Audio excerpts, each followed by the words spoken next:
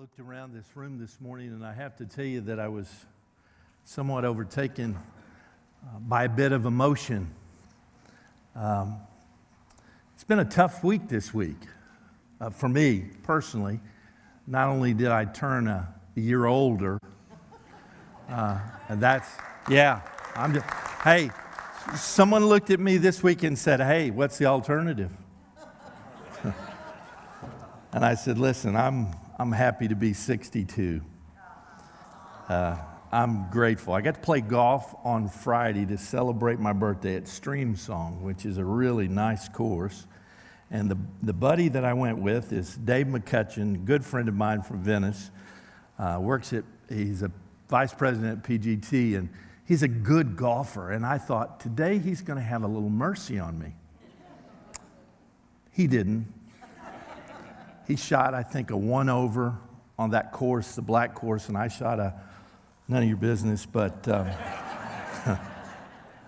it was fun. It was fun. But I spent most of my week in Haiti, not planning to spend most of my week in Haiti. I was supposed to be back Tuesday night and be here on Wednesday night, and my plane got canceled on Tuesday night and then got delayed and deplaned again on Wednesday. And sometime I'll have to tell that whole story because it's just too long and probably too unbelievable. I'll just say it this way: JetBlue made Haitian customs look like a party. And that's about all I'll say. During the dictatorship of President Ceausescu of Romania, Dr. Joseph Tson wrote a paper on the principles of God's way of life and then gave the president a copy. Dr. Tson was immediately arrested and then threatened with life if he did not rescind what he had written. His reply was a calm, loving smile. The police demanded, "Why are you smiling?" He then revealed the secrets that overcame his fear and won the admiration of his captors. It was late in the summer of 1977, and Romania was under the communist rule, when this Baptist minister put out all his worldly concerns in order after the manner of a dying man. He said this, and he was buoyed by the courage of his wife, Elizabeth, who had prepared for what would certainly be martyrdom. He was met by an officer from the secret police in a restaurant at a nondescript Romanian hotel. The communist officer had pledged to do what previous secret police officials had failed to do, and that was to silence Tson's ministry by offering him a lucrative secular job in exchange for a promise that he would never preach the gospel. Turning down the job spelled at least hard time in a prison camp. It might well mean execution. Tson met with the man, and without flinching, he turned down the job. I told the man, "Now I am ready to die. You said you were going to finish me as a preacher. I asked my God, and He wants me to continue to be a preacher. Now I have to make one of you two angry, and I decided it is better to make you angry than God angry. But I know you, sir. You cannot stand this kind of opposition, and you will kill me in one way or another. But I have accepted that whether or not you kill me, you should know that even if you put everything in order, I am ready to die. But as long as I am free, I will preach the gospel." Joseph Tson said, "God is so much in control that even his enemies, at the end of their attempts to destroy his cause, discover that they have simply pushed it forward."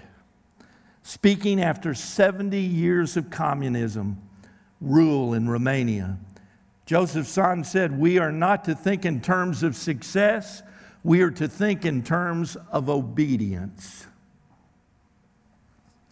This morning, I want to use the example of two preachers, Joseph Tson, someone that you may have heard of. In fact, I'm sure there are Romanians in this congregation today, and they would know the name and would very, very much appreciate the name of Pastor Joseph Tson. But how many of you have ever heard of the name W.D. Barry? I didn't think so. Years ago, when I was a student pastor, my first really full-time ministry position, I was going to be the student pastor at First Baptist Church of West Frankfort, Illinois, following my college years. And as I was preparing to go to seminary, I had planned to go to Southwestern Seminary in Fort Worth, Texas. So I went to be the summer youth pastor that summer at First Baptist Church. The only other staff member on the staff at the time, we had no senior pastor, was this senior adult pastor, Reverend W.D. Berry. Again, he was not someone that you would know, even recognize. He held no positions of prominence in the Southern Baptist Convention. But for 36 years of his life, he had remained faithful in serving a small, rural, Southern Illinois First Baptist church. And now he was serving in his latter years. At this time, he was in his 80s as the senior adult pastor with pastoral care. What was amazing was that it was not his flashiness, but rather his faithfulness. Here was a man serving alongside of a 22-year-old, green, wet behind the ears preacher boy, preacher's kid. Probably thought he knew everything there was to know about ministry. And I had the opportunity to walk alongside this great man of God. Nobody really knew his name. His fervency for the Lord didn't waver. Instead, it had increased over the years. He had not become bitter, but he had become better. I want you to understand that that man was placed, I believe, in that portion in that time in my life because I learned very quickly what it meant to him to finish well. Today we conclude the Joshua journey, and as we do, we see another man who finished well. His name was Joshua, and at the age of 110, he preached two of the most powerful messages to the people of God that they had ever heard. If you have your Bibles this morning, turn with me. We're not going to read the entire 2 chapters. Otherwise, the Methodists would beat us to lunch today. Okay? So we are going to look at portions of these scriptures of Joshua 23 and 24. And if you have your notes, they were handed to you this morning. I would urge you to get them out, because not so that you can remember what Alan said, but so you can remember what God said to your heart today about finishing well. As for me and my house, we will serve the Lord.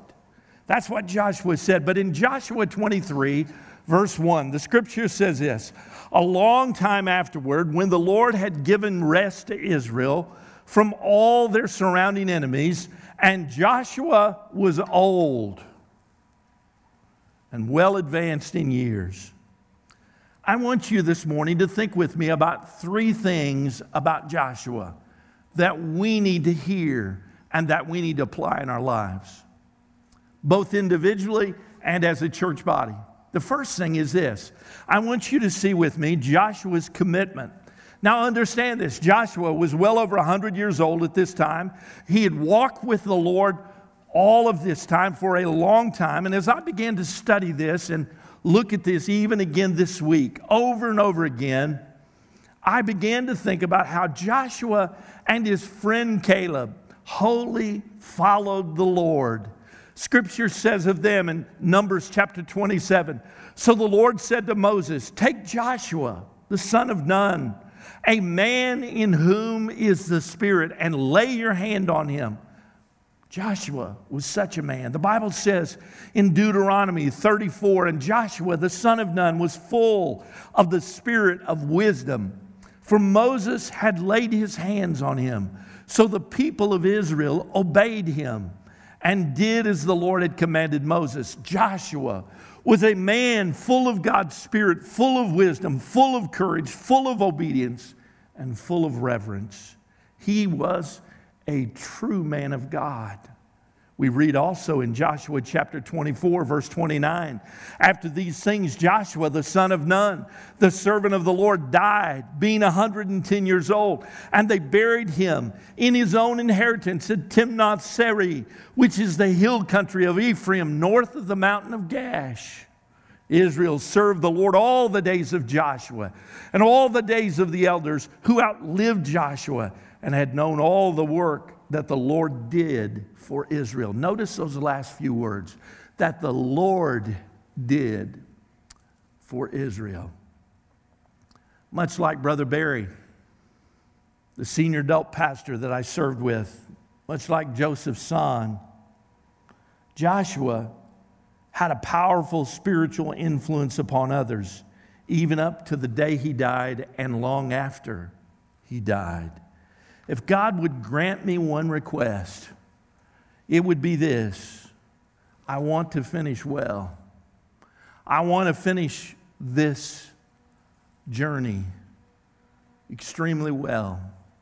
But I also understand, ladies and gentlemen, that it's only indicative if I am obedient.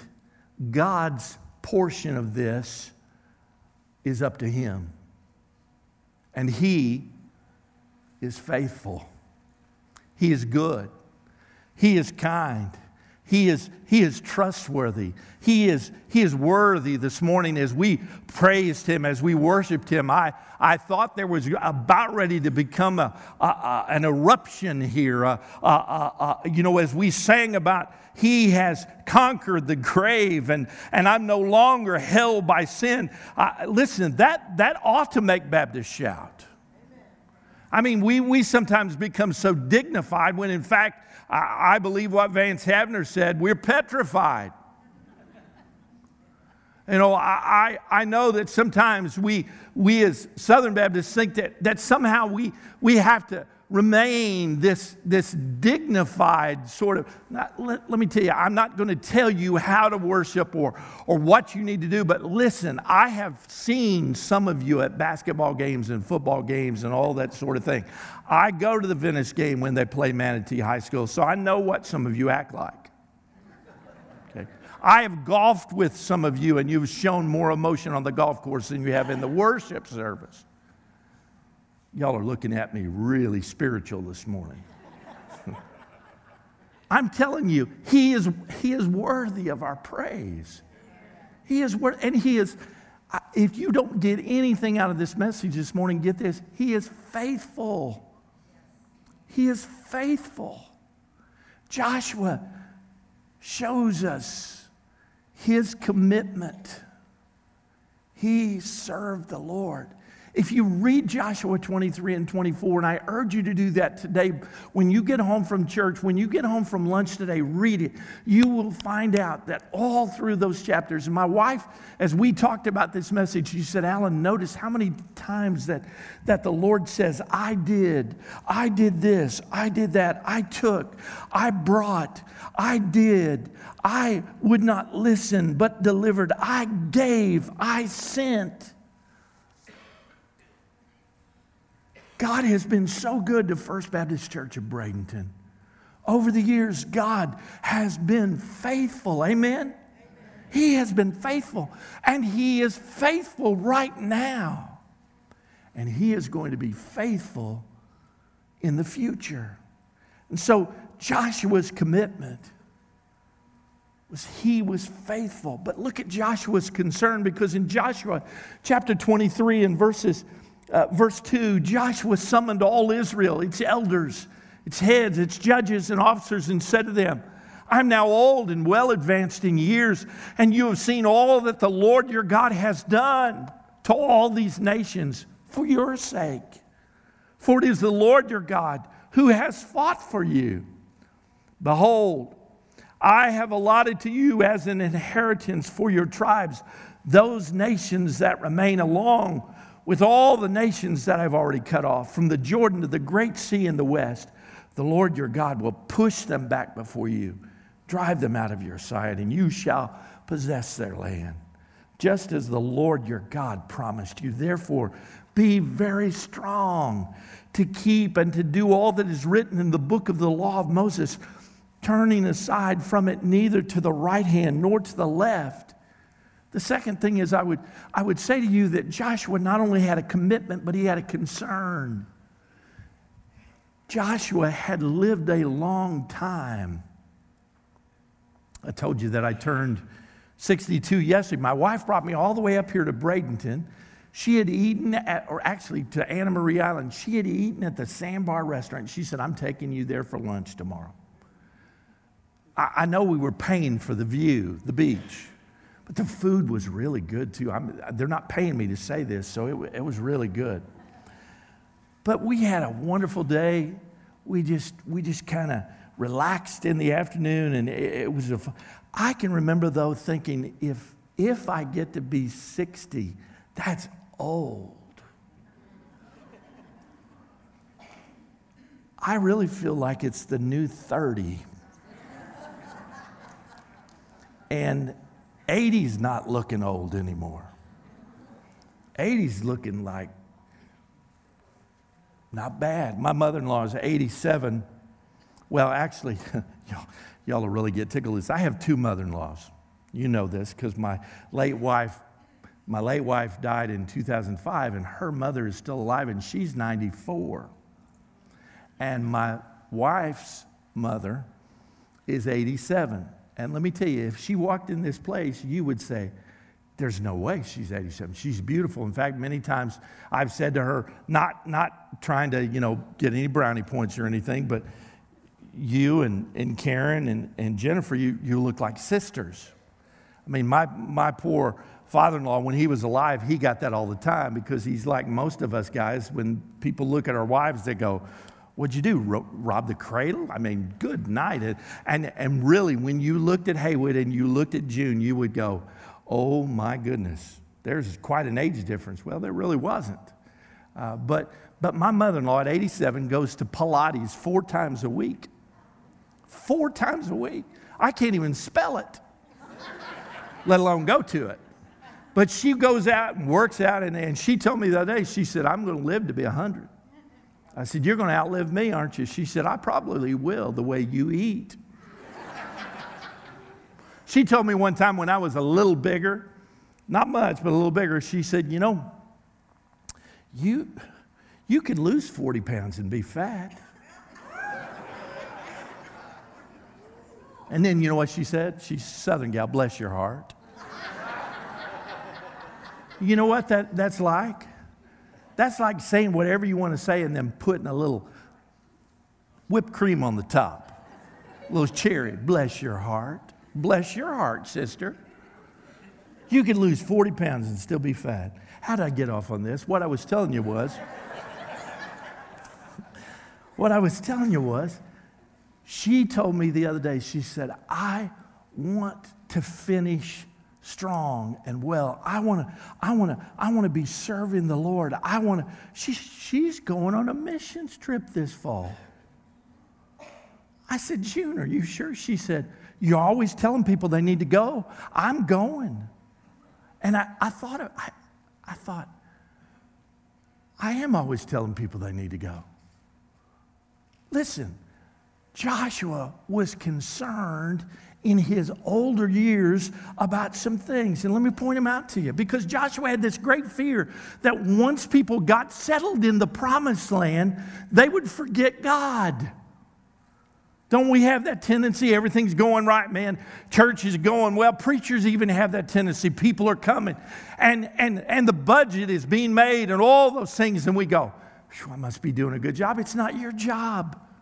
It's God's. It's God's faithfulness. He wants us to be obedient, but it is His work.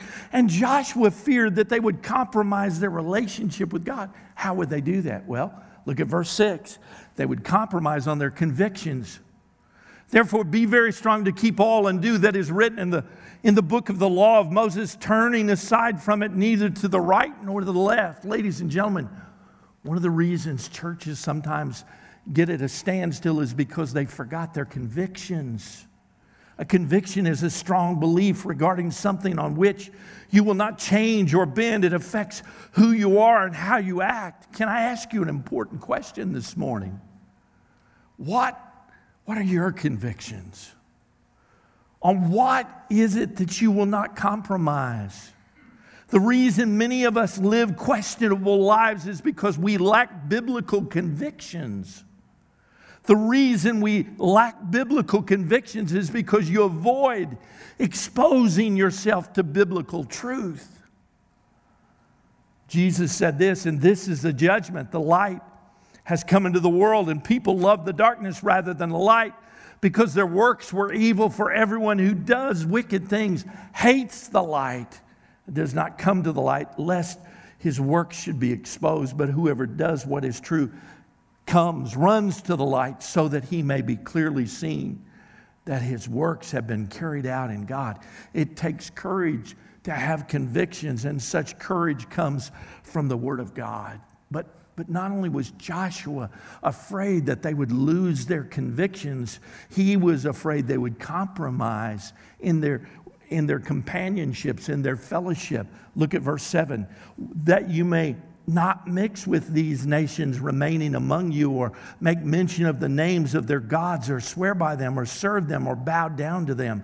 Though the Israelites had defeated and driven out many of their enemies, there were still many around. There were many that remained. Joshua knew that these remaining enemy nations would have a lot of influence upon God's people. The longer they lived around them, the more likely it would be that some of them would begin to intermingle. Such intermingling would make the people of God very susceptible to lowering their standards and to becoming more and more like those around them. I'm always concerned when I hear someone make a statement such as this: the church needs to understand or needs to adapt to the culture. I believe we do need to understand the culture in which we live. And let me tell you, it is not 1970 anymore, ladies and gentlemen. It's not even 2010 anymore. We are radically shifting to not just a post-God, but a post-God culture. We're not there anymore. This is, for someone to say to me, we live in a Christian nation. No, we don't. Who ever told you that? At one time, I believe we lived in a God-fearing nation. We don't live in a God-fearing nation anymore. The truth is known. But I want you to hear my heart today. He was afraid that they would so intermingle that there would be no difference. We're to be salt and light. I'm not saying we're to be obnoxious. I'm not saying that we're to be, out there just intentionally offensive. But I want you to hear me. The cross is offensive. It's not a piece of jewelry around your neck. It is offensive. It was on that cross that God's Son, Jesus Christ, bled, suffered, and died for me and for you. It was not an easy thing. It was not a trip to Disney World. It was horrific. And when I think about how Joshua compels me to not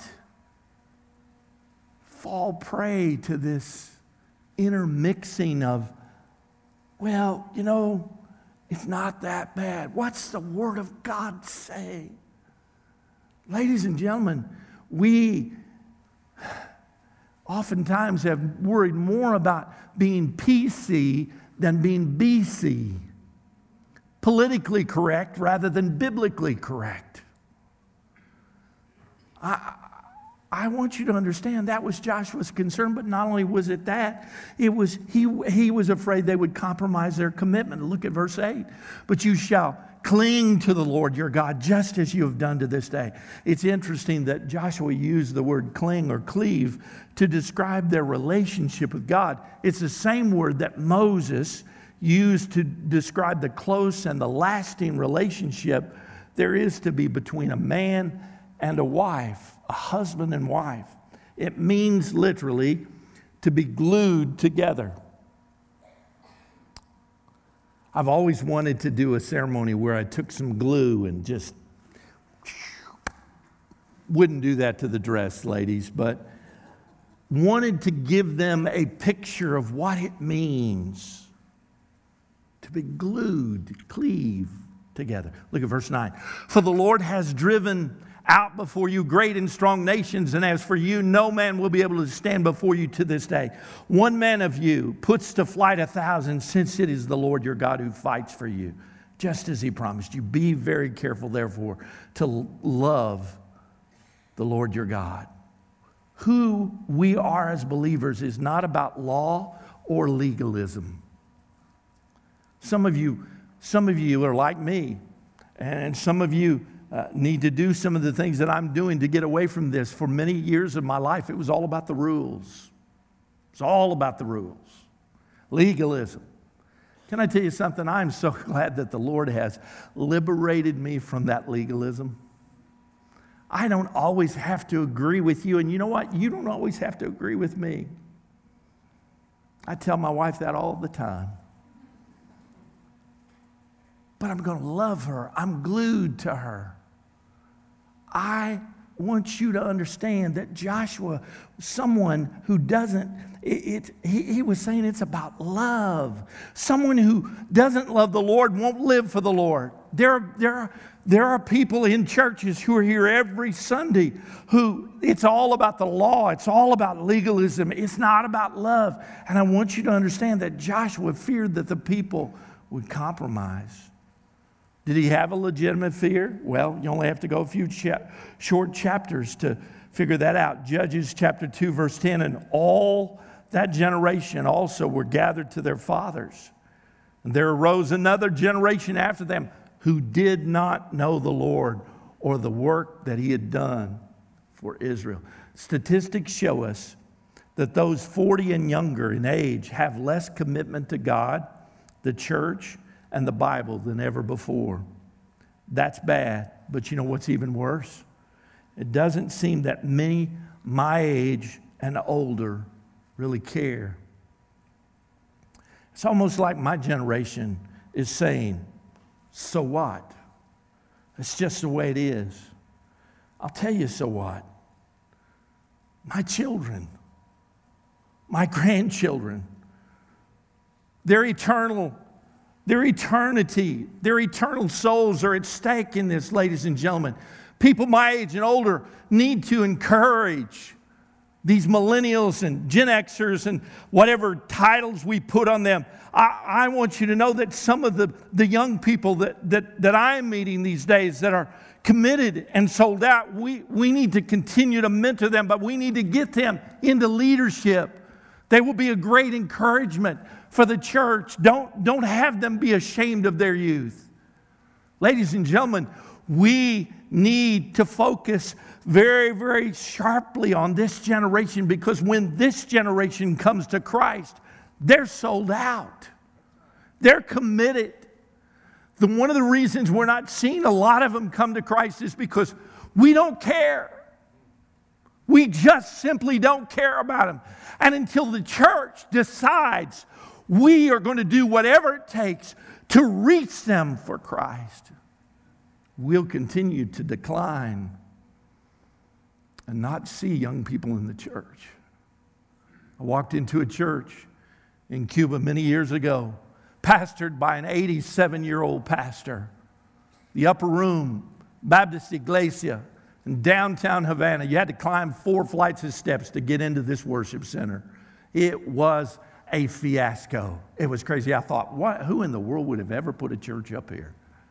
Walked in there on a Sunday night to preach, and out the choir walked, and it was filled with 20-somethings, and they were dancing and shouting, and they had robes on, and I thought, it is 95 degrees in here. Who put them in robes? And they were playing a piano, and they brought the house down, and I looked at this older pastor, and I said, where'd all these young people come from? He said, we reached them for Christ. This is the student service. All of our older people are back in the other building praying for God's power in this service tonight. They're on their knees. They didn't even have a seat in the church. They gave them all up for the students. Wouldn't you like to have to give your seat up for a 20-something that wanted to come to church? And ladies and gentlemen, I saw that happen. I've seen that happen in various places. And I long for it to happen even in this country. But I want you to understand, lastly, that Joshua gave them a challenge. Joshua chapter 24, verse 1, Joshua gathered all the tribes of Israel to Shechem and summoned the elders, the heads, the judges, and the officers of Israel, and they presented themselves before God. Joshua said to all the people, "Thus says the Lord, the God of Israel, long ago your fathers lived before the Euphrates, Terah, the father of Abraham and of Nahor, and they served other gods. And then I took your father Abraham from beyond the river and led them through all the land of Canaan and made his offspring many. I gave him Isaac. Consider the grace of God."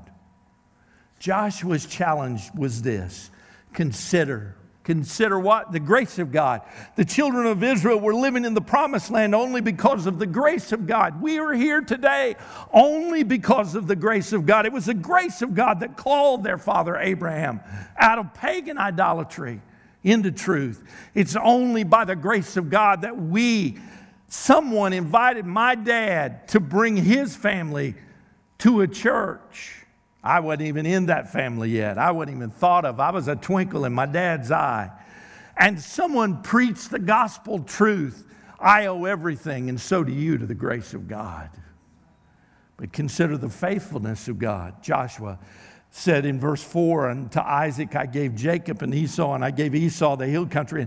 And all of a sudden, Joshua begins to talk about the faithfulness, the unbelievable faithfulness of God. Listen to what he says. "They fought with you, and I gave them into your hand, and you took possession of their land, and I destroyed them before you."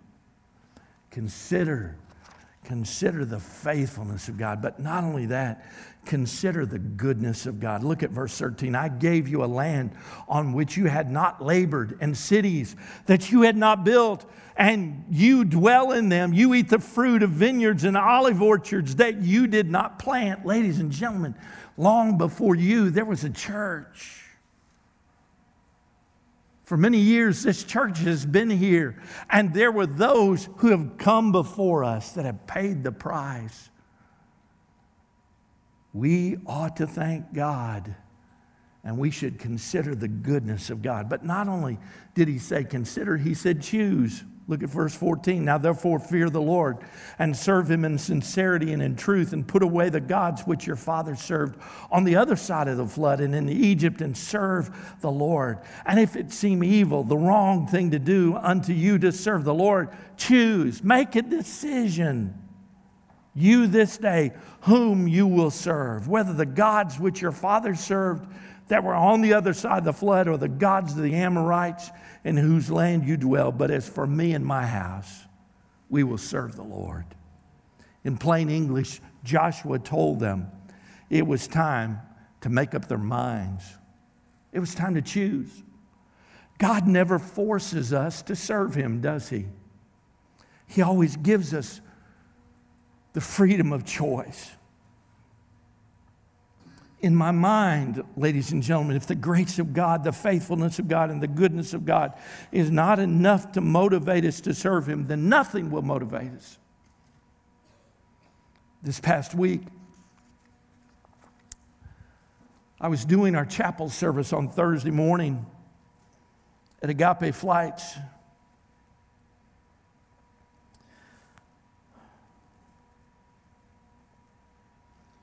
God began to speak to me through a video. David Platt was preaching. I was sharing a video. Most of you know that for many years in my life, I have been involved in missionary events, and especially on the island nation of Cuba and Haiti, Dominican, Belarus, all over the country, all over the world. And it was like God said to me, "Alan, it's time." I said, "Lord, I don't understand. I want to be faithful. I want to be faithful. I'm serving as the CEO of Agape Flights. I'm the transitional pastor of a wonderful church in Bradenton." And the Lord began to just speak to my heart. I said, "Lord, I will follow you. I will do anything you want me to do for you. I will go to the ends of the earth." I went home that afternoon. I said, "Jennifer, sweetheart, I don't know what God, but God is stirring me. God is stirring me. help me. And she said, Alan, God's been stirring me for a year. I've just been praying that it just wasn't me, but I had to hear from you, and God's been stirring me. Her ministry has blossomed and grown, and Word of Joy is going to 5 different countries this year. It's amazing all that God is doing. But I'm asking you, as my church family today, pray for me. Because I want to be found faithful. I want to do this thing. I want to do it right. I want to finish strong. I don't want to look back when I'm 80 or 100 years old and say, God, I missed you. I miss doing what you call me to do. I don't know, but I sense in my spirit that in the years to come, God is going to make a way somehow for me to go to Cuba, for me to plant my life there. I don't know. But God is working on my heart even as I preach this message to a people that I just look forward to being with you this morning. I longed to see your face just to share with you what God was saying to my heart. And I don't know. I wish I had a crystal ball that I could look into and say, this is where God is going to lead First Baptist Church of Bradenton. And please don't take that analogy and run with it, because I don't believe in crystal balls. Okay? It's an analogy only. Some of you, again, are looking at me like, whoa. I want you to know that I believe, I really do, based upon God's word, based upon the faithfulness of God, that He is saying to us today, choose this day. Individually and First Baptist Church, choose. Don't make a half-hearted commitment. Lay it all out. It's for me and my house. We'll serve the Lord. Ladies and gentlemen, I hope that one of these days I can come back here when I'm 82 and I can tell you this is what God has done in the last 20 years. But I hope I'm bold enough to stand tall enough and strong enough and say, I believe this is what God is going to do with me the next 20 years. That put me at 102. That's pretty good, isn't it? I want to finish strong, but you know what? I want First Baptist Church to finish strong. Time is short, ladies and gentlemen. The Lord is coming back again. Amen. If you don't believe that, you better read His word. He's coming again. But in this moment, in this time, He's asking us, choose. You're going to continue going through the motions? You're going to continue to, well, you know, I'll serve if. That's not service. Lord, here I am. Send me. Where are you going, Alan? I don't know. What are you going to do? I don't know yet. But He does. Let's pray. Father, help us to make a wise choice today, Lord.